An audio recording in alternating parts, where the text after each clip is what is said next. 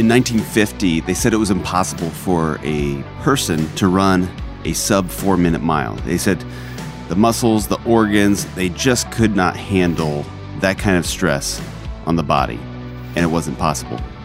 But in 1954, Roger Bannister ran a mile in 3 minutes, 59.4 seconds, breaking the 4-minute mile barrier. To the finishing line, time 3 minutes, 59.4 seconds. Afterwards, I'm sure he was very tired. He did the impossible, but only just to prove the fact that it wasn't impossible. The barrier was artificial.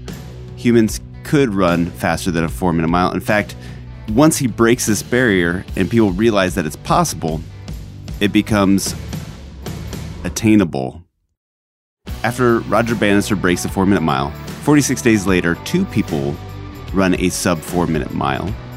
Less than 10 years later, the first high school student runs a mile in under 4 minutes. And in 1997, someone ran a 2-mile in less than 8 minutes. That's 2 sub 4-minute miles back to back. Last I checked, about 1,500 people have run a mile in less than 4 minutes, and more people keep doing it. In fact, the current record for the mile is 3 minutes and 43.13 seconds. So this idea that humans could not run a mile in less than 4 minutes was an artificial limit. Roger Bannister didn't have anything special. He didn't have a new type of shoe that hadn't been invented before. He didn't come up with a new running technique. He just didn't let other people dictate what he could or couldn't do. And how often do we do that? How often do we put artificial limits on ourselves or let other people put limits on us? Or worse yet, how often do we limit God in what he can do through us, what he can do with us? And I just want to repeat that just to emphasize the absurdity of this. We're putting limits on God when we say, God, you can't do this through me. God can use us to do amazing things, and we set up these artificial barriers of things I can't possibly do that because we don't trust that God can work through us. But the nice thing is we don't have to do it alone.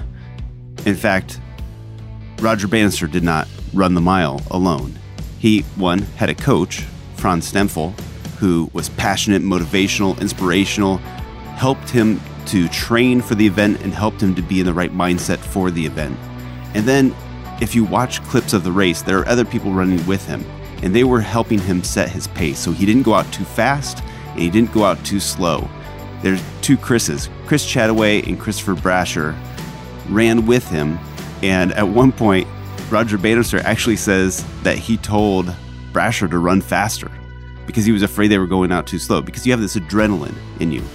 But Brasher knew that he had to keep this pace to help Bannister run a sub 4-minute mile. And so, are your friends just running alongside you so that they can beat you at the end? Will they do it until it gets hard and then go home? Or are they going to run with you, encourage you, and then get out of the way and cheer you on? So many saints had what I like to call buddy saints. For every St. Cosmas, there's a St. Damien. Where there's St. Ignatius of Loyola, there's St. Francis Xavier. St. Paul had St. Barnabas. St. Benedict and St. Scholastica were twins, and St. Francis and St. Clare were encouraging each other and challenging each other to be faithful. So I might not know much about you. I might not know your strengths, your weaknesses, your goals, your mission, what God has created you to do, but I know one thing. He's created you to be a saint, and he's put people in your life to help you get there.